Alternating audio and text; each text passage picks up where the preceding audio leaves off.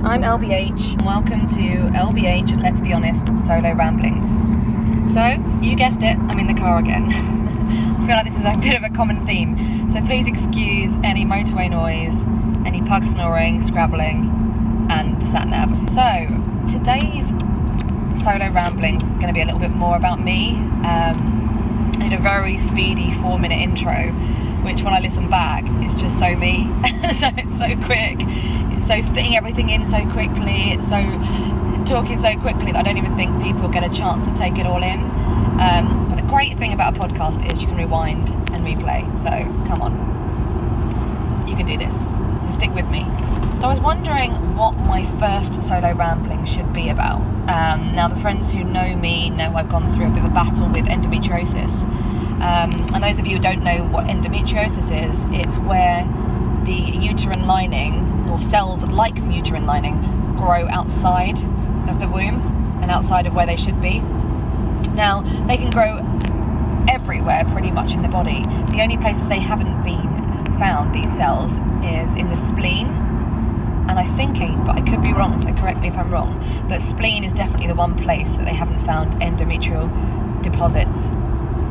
So how did I find out about endo? Now, growing up, I had really painful periods. So I think I started my period around 12, maybe 11, 12, and I had quite heavy periods, but you know, Mum explained that was normal, and she had really bad periods too, as did my aunts and my grandma. So it wasn't as if it was something strange to her either. That was something she'd grown up with. We all just presumed that's what women went through, and that's how it was. So I remember being at secondary school actually and having to lie in what I used to call the Superman position. So put myself in recovery position anywhere. So it could be on a field at school, it could be on the street. I know that sounds awful, but I was in that much pain. I had to lie down because I'd feel like I was going to collapse. So to stop myself collapsing, I would put myself in recovery before it even happened, when I had that feeling. So I'd get like, my ears would block, so I'd go kind of deaf, my eyes would go a bit funny, I'd get a dizzy head, and then I would go.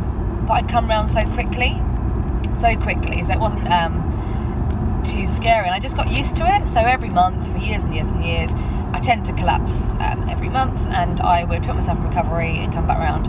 Now the doctors put me on microgynon at 14 because of my bad periods, and what I realise now is the pill masks a lot of things for us women, and although it's like an incredible invention for us women, downside of the hormones, all the side effects you get from these pills, and then of course masking some quite serious illnesses. So yeah, from about 14 to I want to say like 27, I remained on the same pill, got used to it fine, weight was stable, worked out, ate well, didn't seem to have a problem with the pill. But my period started to get worse even though I was on the pill. So again, I just ignored that, and I kind of like just exercised, or I had a hot water bottle or whatever. And then when my mum went through breast cancer, and she was told, like, you know, you shouldn't have chemical this and chemical that, and you cut it out of your, not only your diet, but, you know, the things you're using, shampoo, conditioner, etc., and deodorant, and all that kind of thing. I decided that I didn't want to have chemicals in my body anymore. So I was like, right, I'm going to stop the pill.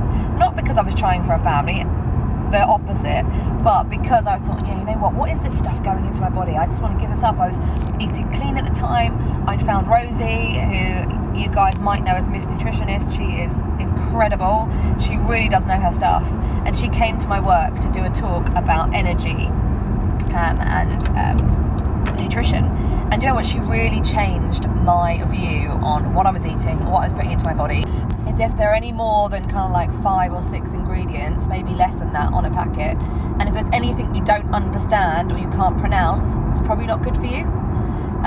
So that really helped me reading labels and stuff. But actually by then I was kind of like cooking from scratch, eating lots of organic fruit and veg, and you know, where I could, buying free range and organic meat.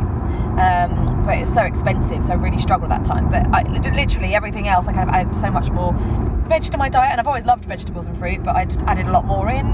I was working out more, and my energy levels just went through the roof. So I felt so much better off the pill. I've been practicing yoga from, I'd say, about 2007. But I got to the stage after meeting Rosie and watching her insane presentation of eating well, yoga for me, reading this incredible meditation book that she recommended, and just generally looking after myself better. So I had a really good run of a few years where my periods weren't bothering me, and I felt like I felt so much happier, I felt so much lighter. I was having a really good couple of years in many aspects of my life, so career, relationship, health, friends, everything, because I just felt so good. So anyway, this story is probably going to ramble on a bit, but I think the point was I was on the pill, I came off the pill, and then what I found was towards, I think it was 2015-ish, my periods were getting severely bad again, really bad. And I was starting to get some other symptoms which were really uncomfortable, so some like bowel discomfort. When I was going to the toilet, it was really insanely painful, and I would collapse again a lot. There's times on holiday when my husband's like not knowing what to do because I'd literally just collapse off the toilet in absolute agony. And again, I thought that was normal still. This is the craziest thing. I thought that was normal. How the hell is that normal? Why is that normal? Why does that have to be normal for us women? Why? We'd go away for an anniversary weekend and I'd bleed so heavily. It was just like, I don't know, it looked like someone had been murdered. It was awful. So the doctor tried me on things like mefenamic acid. Now, anyone who's used that before, it thins the blood. So can you imagine if you're heavily bleeding, the blood volume is like 10 times, if not more. I think I tried it once at uni, and then I tried it again more recently. So we're probably around kind of like 2015 now. And then I had a really weird year at work. So I had stomach bugs, I had sickness, I had all sorts of weird things that were completely, I thought, unrelated. And when you're putting them down on your work attendance thing, it doesn't make a lot of sense. It doesn't make a lot of sense to them. It didn't make a lot of sense to me. It was quite difficult for me to come back around from a lot of those things. So the doctor would sign me off so I could recover. It was a really tough year. And towards the end of that year, I think it was the end of 2017, I had like 3 UTIs in a row, and I've never had a urine infection. I asked my mum. As a child, I didn't even have them. As an adult, I'd never had them. I was so lucky not to have had to deal with them. And then I had 3 in a row. And the doctor was like, we need to get to the bottom of this. My doctor is amazing. He's such a great guy. And he said, we need to get to the bottom of this. Something's not right. The fact that you had 3 in a row is trying to tell us something. So there's protein in the urine. Something wasn't right. Then in November, I got my promotion, and I've been working so hard towards that. And they'd put me on an attendance improvement program. But I mean, the thing was, there was no really rhyme or reason or pattern to my sickness. Not that we thought, anyway. So then we're due to go to Bruges for a long weekend for Valentine's Day. Looking forward to a little break, all the cheese, chocolate, coffee, alcohol, just to have a great weekend away, the 2 of us. And I had gone into work, and I remember running up the stairs. Now, I used to do HIIT training every morning before work. I know that sounds really like, look at me, how great am I?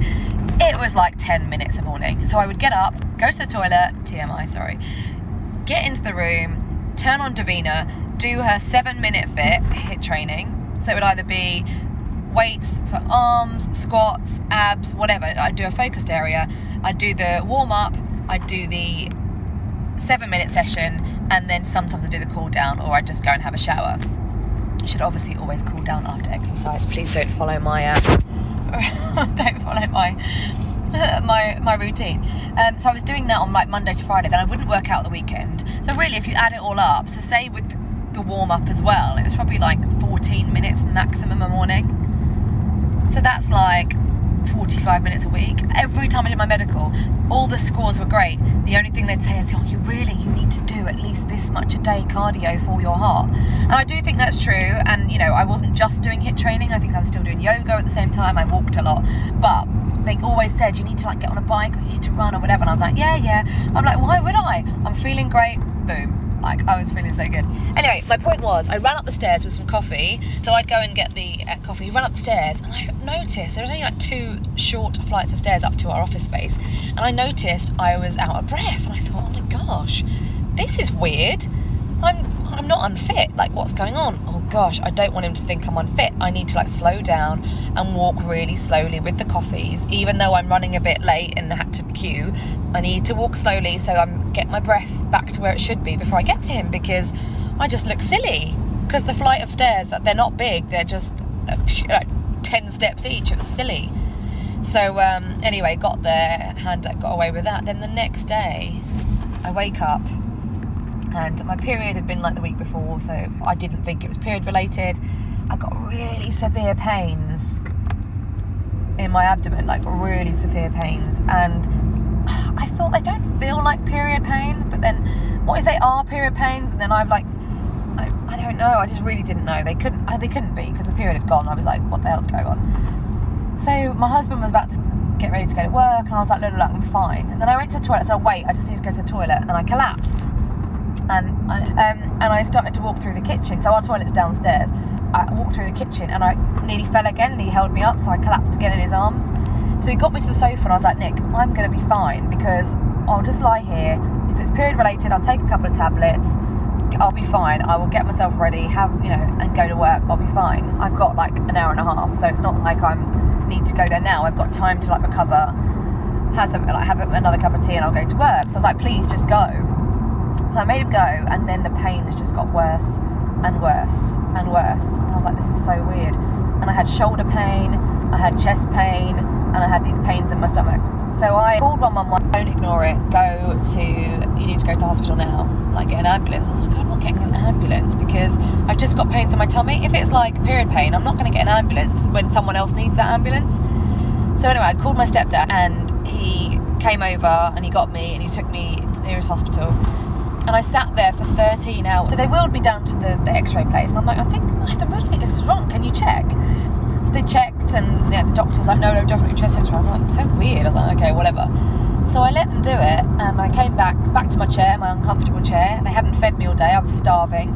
I wasn't making a fast in there, feeling so painful and so dizzy, and a bit like, I felt like I wasn't even there. So anyway, next minute, the curtain opens around my little area, and there are 4 doctors in their full-on scrubs looking at me in absolute disbelief. That's the only way I can describe it. And I thought, why are there 4 people around me? This is weird. I've seen nobody all day, and now there's 4 people. So they said, they were kind of like smirking, but not in like a horrible way, but in like a disbelief, like, what? And one of the doctors said to me, how do you look so well, and you're talking, and you look fine, your lung is up here? And she scrunched her hand into a fist and held it up by her right shoulder. She said, your lung is like a wet balloon up here. You have no lung on the right side. How are you talking? How do you look well? Like, that's crazy. So I was so shocked. I didn't really even know what was happening. My mum's sitting next to me. I don't think they even knew what was going on. So weird. So next minute I get morphine, high oxygen, literally everything, and a bed within like 10 minutes. Can you believe that? Like, that was about 13 hours by that time, 12, 13 hours. And then all of a sudden I get a bed, and I get oxygen, high oxygen, and I get morphine for the pain. And I think the thing is, I've never been one to make a fuss in that way. Like, our family, we just get on with it. If we've got pain, if we're going through something, we've always just got on with it.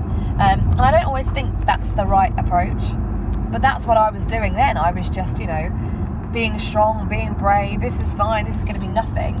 And just carrying on, I guess. Just carrying on, sitting here thinking, these poor people around me, they're so much needier than me. They've got so much going on. First day in A&E was my first time in hospital as a patient. And those 5 days in the acute medical unit were the first 5 days I'd ever stayed in hospital. I'd only ever been to visit or to see new babies and all the good stuff, not that kind of thing. They wanted to do a drain on my lung, and I was not sure about that because I'd never ever had anything. I'd had no surgery ever. I'd have nothing invasive. I'd been so lucky, touch wood, up until that point in my life. So I think, how old was I? 32, I want to say. No, I wasn't. What am I talking about? I wish. Shaving a few years off there. 34? 34. And they said, look, you're young, you're fit, you're well. That's why you're able to talk and breathe on one lung, and you look well. We don't think, so the specialist said, we don't think you need to do a drain. We just need to give you time, keep you on oxygen for 5 days, and then you can go home and rest, and then go and see a consultant about your lung. So I was like, okay, cool. Then I had another consultant come in. I think she must have worked for the team. Said, right, we're just getting you prepared to do the drain. And I'm like, no. Now, I was on morphine and all sorts of pain relief. And I was still thinking, no, the specialist just told me I'm healthy enough and well enough to get through this without anything.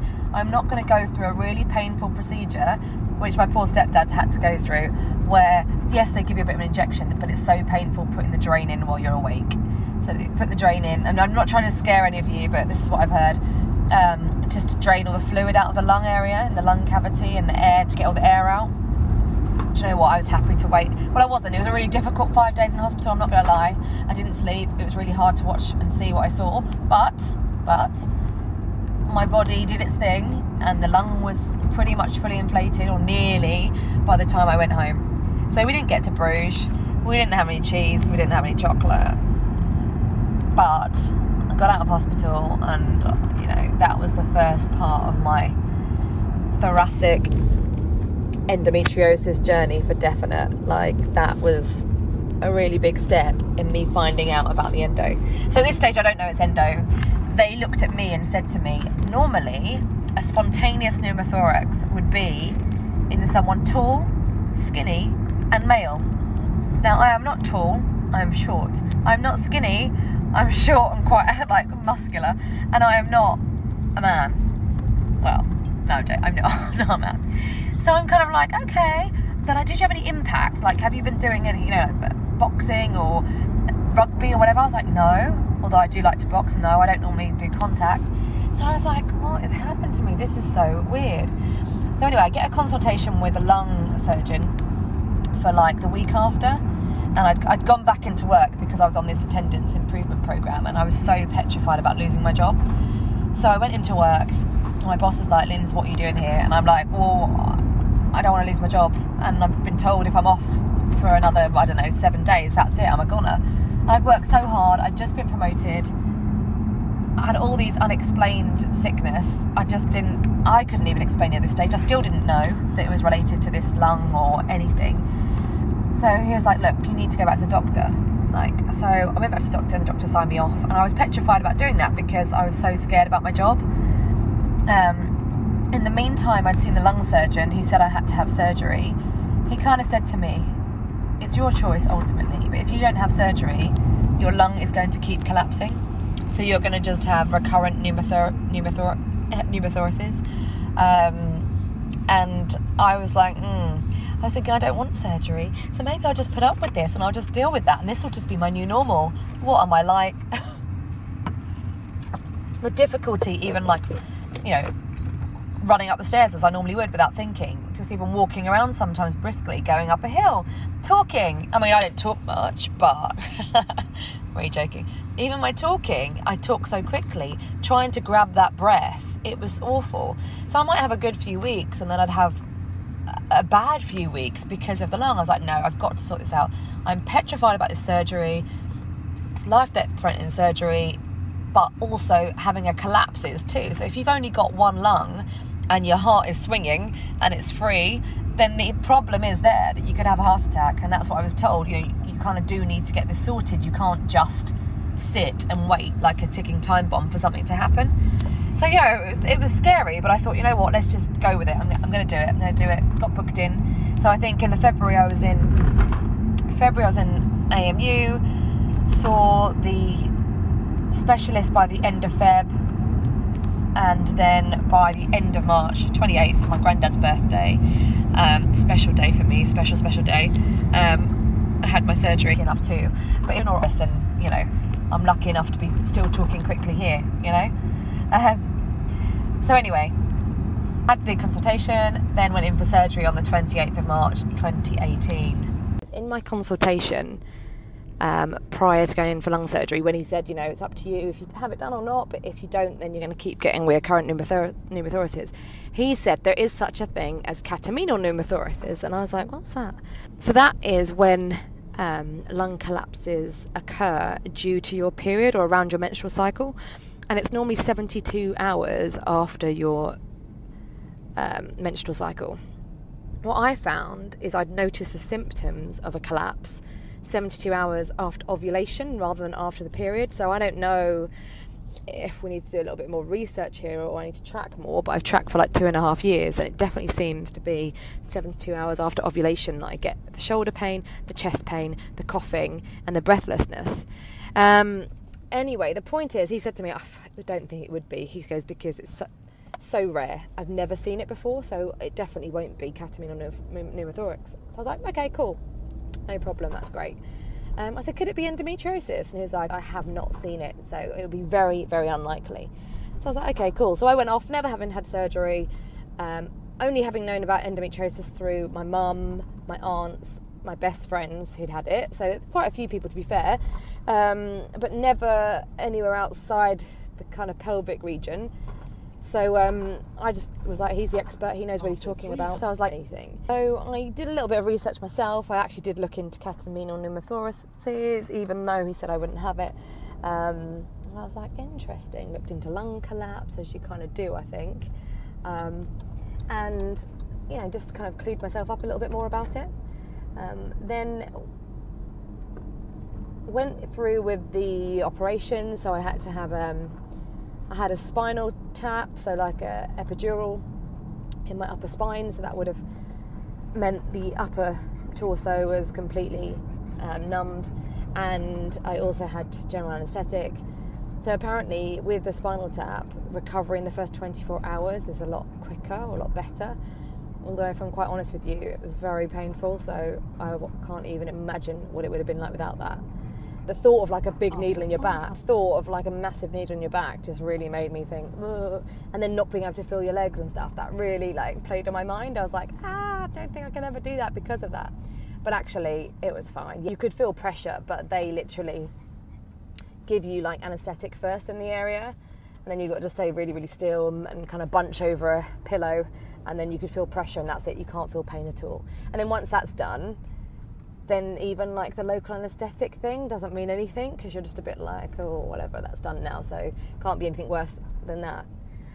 So I had that surgery, and you know what, the most uncomfortable thing after, I guess, was the drain. So there's a huge drain that kind of went into the lung cavity and out the side of my rib cage, and it was kind of like ribbed, so it's like plastic, but like a ribbed plastic, and that went into like a massive like container that collected all the fluid and stuff out of it, which is quite disgusting.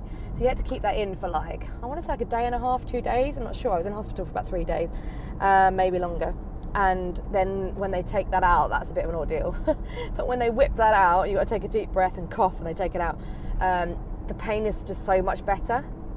And then like anytime you sneeze or you cough or anything, you've got to have like a pillow underneath your armpit to kind of like help with the like wounds and stuff, to like keep it tight and everything, so that like nothing happens with the stitches and stuff. And the pain, just the sheer pain of like a cough or a sneeze or even laughing, sounds such a joke, but even laughing. So after the first surgery, do you know what, recovery felt okay. I had to walk because you had to build lung capacity, I had to stretch, I had to do all those great physio things to keep myself moving again, but it was a lot of pain, and a lot of pain in the diaphragm, and lots of drugs I'd never ever taken before. So like the oral morphine, what else did they give me? Like I guess stomach lining tablets because of all the tablets. I think it was like an anti-inflammatory, and I think I said like paracetamol and other stuff as well throughout the day. So it was like every few hours I was taking something. I don't even remember what I was taking, but I had a whole schedule that I'd written out so that I wouldn't forget. And then within about, I want to say 2 to 3 weeks, I had a follow-up. I went to the follow-up and he was like, it's all looking good, you're healing well. Even though I felt horrendous and I was in so much pain still, he was like, you're doing really well. I was like, really? But what I can't help but think is, you know, us women, we put on a face, we look well and we dress well, and they think, oh, you look well, you're doing well. Whereas what if we turned up with our hair all greasy and scraggy and like no makeup on, then what, he'd believe you if you're like, I'm in a lot of pain? So I don't know, but hey, I'm sure he didn't mean that, but that's what it felt a little bit, because inside I was like in so much agony still after that short period of time. So then anyway, he was like, right, yeah, keep doing the exercise, keep me on touch wood, this all looks fine. And by now, you know, we keep our fingers crossed, but if it hasn't collapsed again by like, the 3 week mark, then, it shouldn't collapse at all. So I was like, great. He's like, I haven't got your biopsy results though, so we'll give you a call when we get those. So then I get a call, I think about a week later. So let's see, that was end of March. So I think 4 weeks had maybe gone by, and then I get a call saying, oh, the pathology team are really, really excited. And I was like, what is going on? They found endometriosis in your diaphragm. They've never seen that before. It's so rare. They were really excited. And you could hear in his voice that he was smiling. And I'm like, are you serious? Like, that is not good. That is really not good. So I had holes in my diaphragm that he'd seen within the surgery. And he called them like pepper pot holes. And he said he thought they were congenital from birth. But actually, it was the endometriosis lesions. Lesions is probably the wrong word. What would you call it? Adhesions that had attached themselves to my diaphragm. And every time I bled on a monthly cycle, it would also bleed from that area. And it was actually making holes. Now, one gynae said endo can't make holes. 2 or 3 other gynaes have said, of course it can make holes. Like, all that bleeding and all that, it's got its own blood supply and cells. It kind of builds up, and then the diaphragm is such a thin but such an important muscle, it had made holes.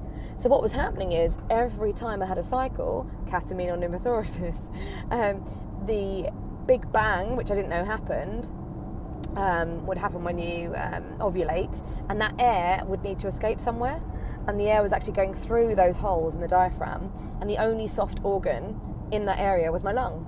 So over time, it might not have happened immediately, but over time those big bangs are building up, and then I was getting full lung collapses. But the way it was manifesting to me was severe exhaustion, really bad chest pain. I felt like I was being like trampled on, or like someone had a belt tightened around my chest, coughing but not feeling ill, so like a really dry, weird cough.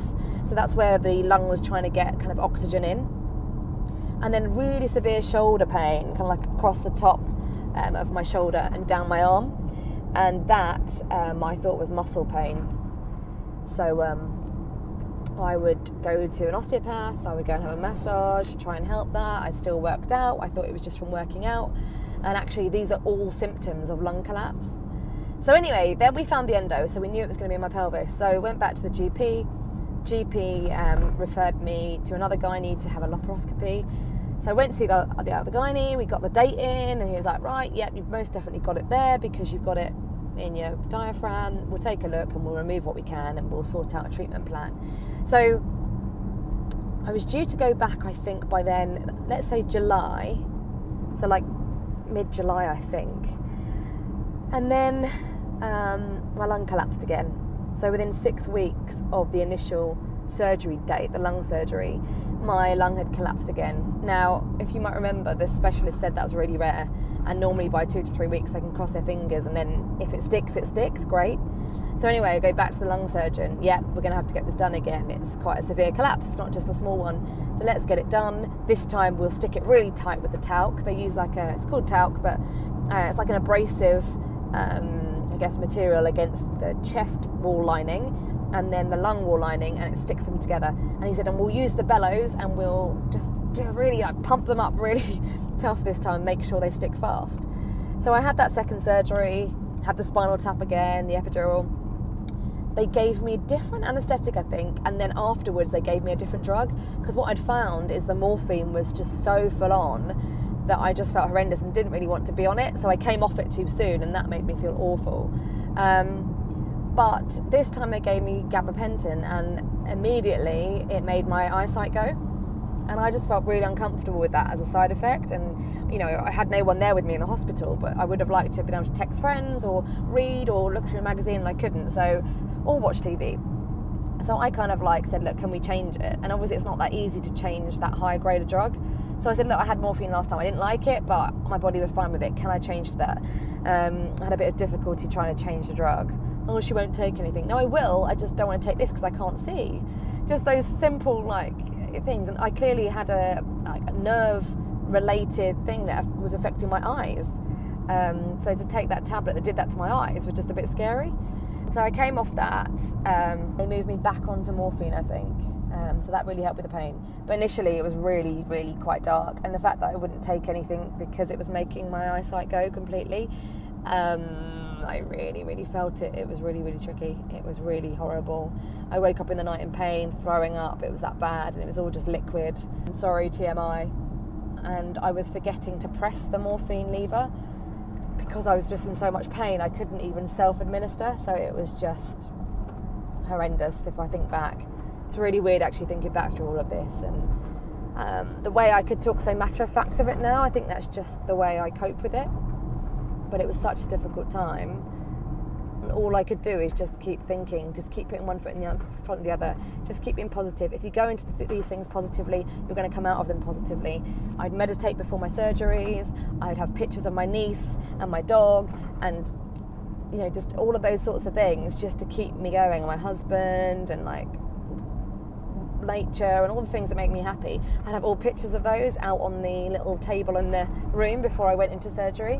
And then I'd meditate before I go in to keep me calm. And I just have a really good old chit chat with the theatre nurses and things, the people who look after you before you go in. And that really, really helped me. Even though I was petrified and I was scared and all of the above, it just really gave me some peace and calm. And that was really, really, really helpful for me and with the recovery, if I'm honest. So I thought that it was taking a bit long for my initial lung surgery for me to recover from it.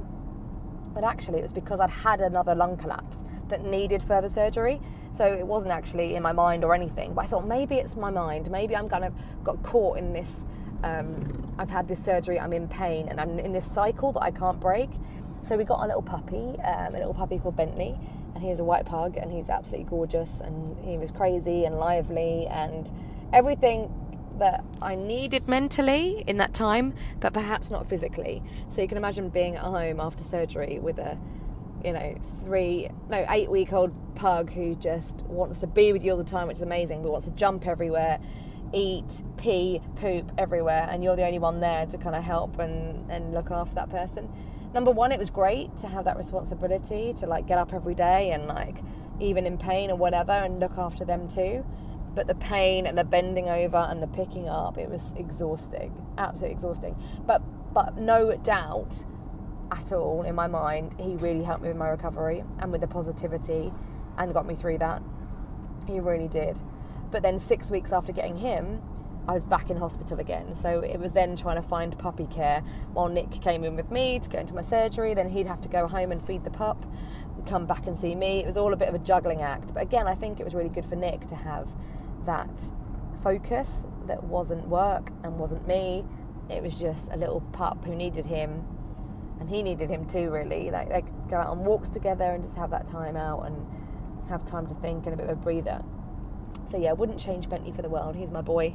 He's my number one. So anyway, then obviously I couldn't have my laparoscopy that we'd had booked in because my lung surgery was then in June, and I needed at least 4 weeks, they said, recovery at least. And to be honest, it took me months. It felt for the first surgery. So let me think. It was like March 28th and then April, May. Yeah, it took more like 10 weeks the first time, but that's because I had a double collapse, so that makes sense. So 4 weeks after the second surgery, I then had my laparoscopy booked for the 23rd of July.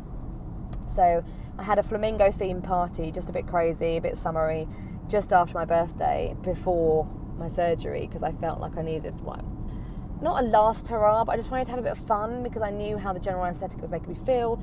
I knew I had very little energy, so I wanted to just take any opportunity to just like have a bit of fun with my friends and family and the people who had supported me and been there for me. So I really wanted to do something. So I got all the little kids like little goodie bags, and I really enjoyed doing that. And there were flamingos everywhere, and it was really tacky and cheesy, and it was just so much fun. I really enjoyed it. And I got some great pictures from like a photo booth that we made up ourselves that I'll always remember. So I went in for the laparoscopy, and I think I was later in.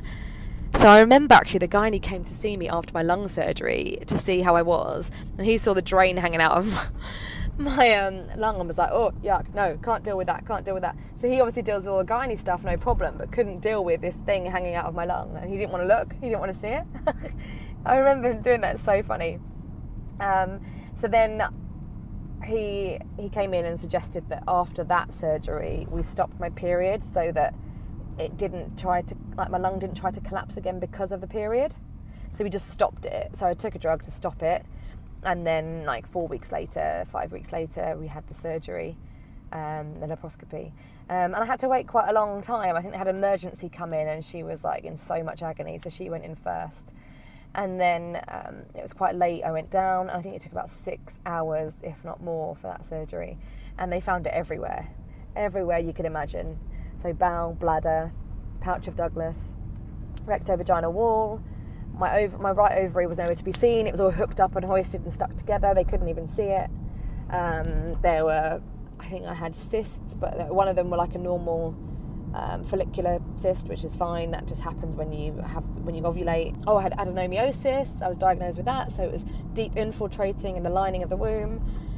I had small fibroids. I had obviously the diaphragm. Where else did I have it? I'll have to read out the whole list. I will find the list if anyone's interested, but it was everywhere. And he said naturally, because it was on the diaphragm, it was stage 4, before we even talk about any of the other places. It was on the bladder. It was in the bladder wall. Crazy, just crazy. And do you know what? I kind of expected it. I felt, even though there might be no logic to this, I felt that if it was in the diaphragm, it was going to be everywhere because it had all that time to get to that stage.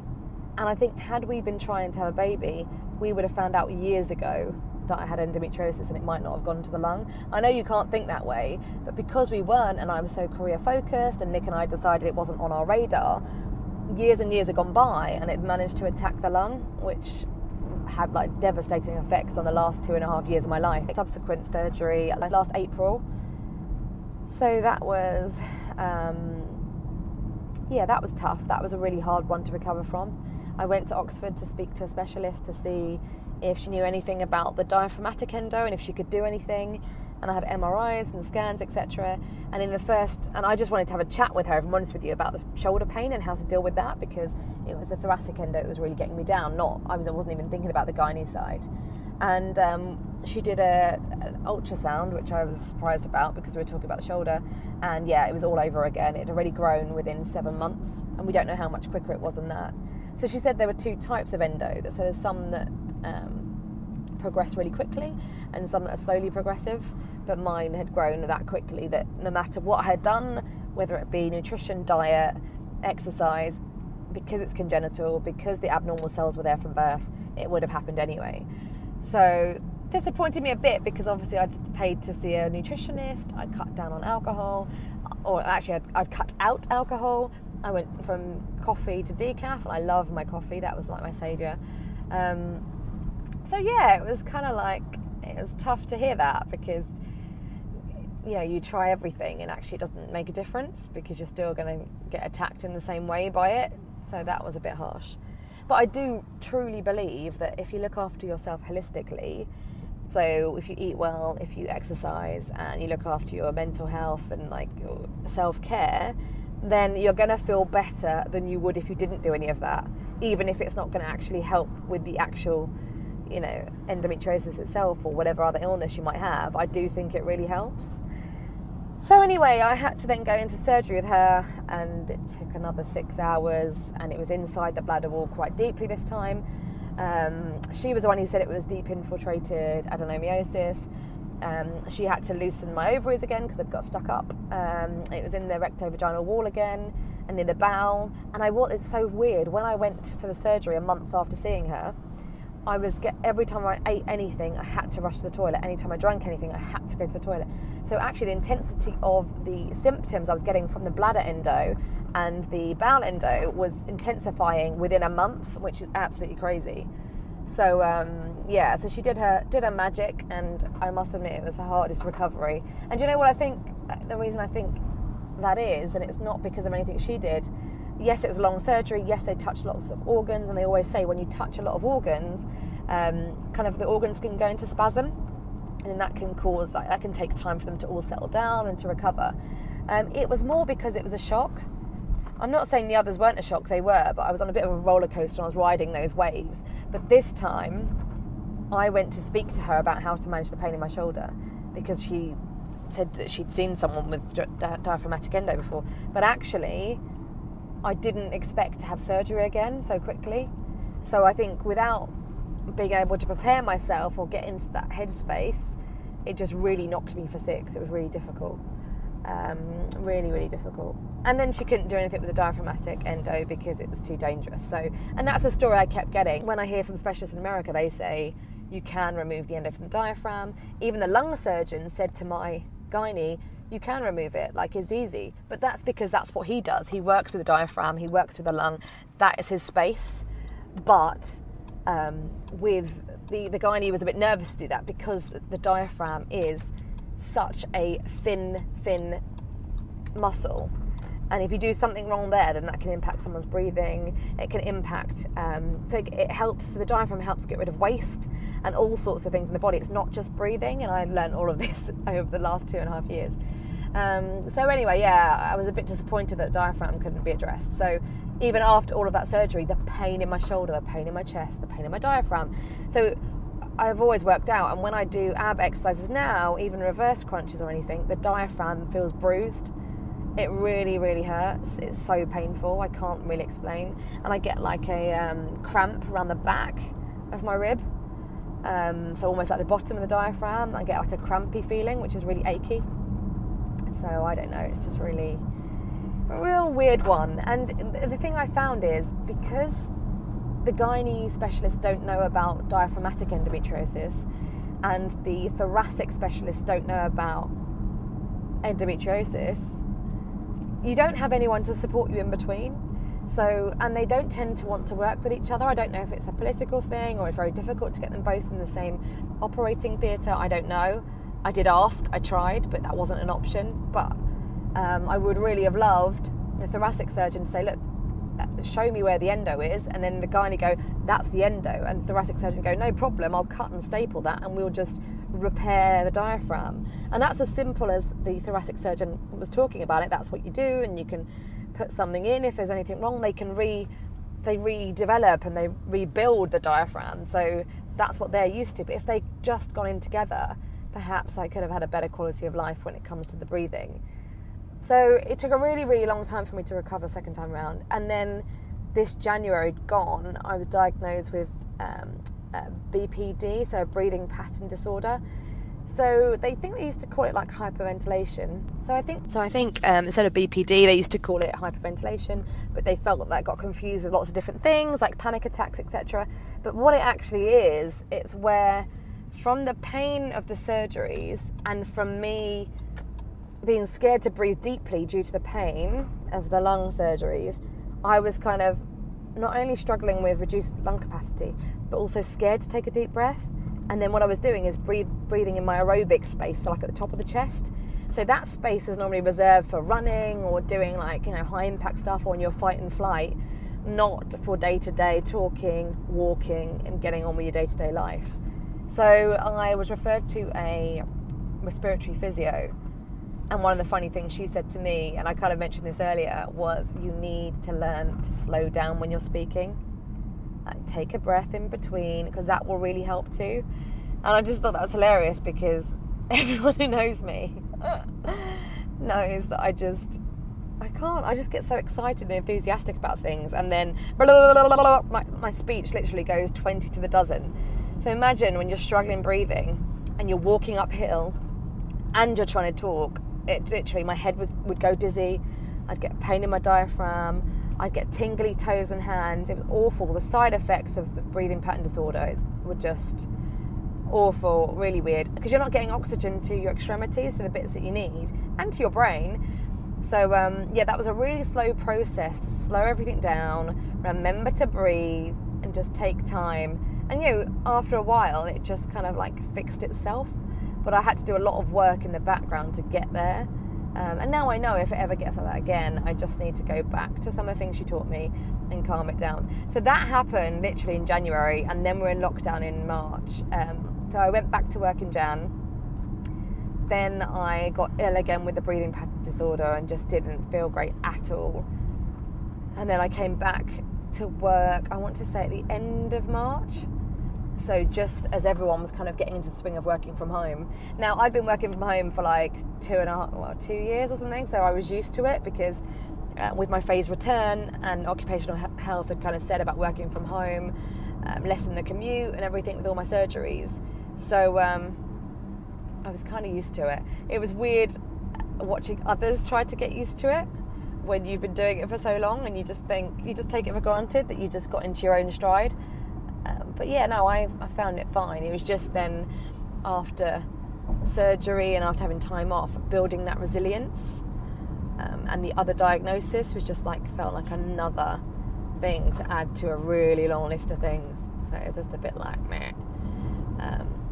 So I did say in my guest podcast that I want to quote for the day, and I must admit, following lockdown, I'm sure, like many of you, it's given you time to think about what to do or what makes you happy and what makes you unhappy. It certainly has given me that chance. I wouldn't say I've had time to do that necessarily. Being at home, being around people who make me happy, being in my home, which I love, and I love to decorate, and that's really my thing. It just made me think about what makes me happy in life. So let's think about a quote then. My quote of the week is, "In the waves of change, we find our true direction." Now, you may have seen this on my socials, and it is a bit cheesy because I had my first surf lesson yesterday and I thoroughly enjoyed it. But what I would say is, when things change and feel a bit scary and different, you definitely can find a new and different vibe. And if you just go with it, and let's stay with the wave analogy, if you just go with that and you ride those waves, yes, you're going to get downs, of course you are, that's life, but you're going to get some highs too, and they're going to be incredible. So yeah, you just go out there and get that, just do it. I mean, I may have gone through a lot the last few years, but I am so grateful to be alive, and with everything going on in the world with the pandemic, you can either worry about it, which is completely normal, you can not worry about it, which is probably a bit strange, or do nothing at all. But the thing is, regardless of any of those feelings, whatever you do, it's out of your control. It's still not going to change. Whether you're a worrier or you're not, nothing's going to change. So you choose how you feel in these times, and you choose to make the best of it or you don't. But it's not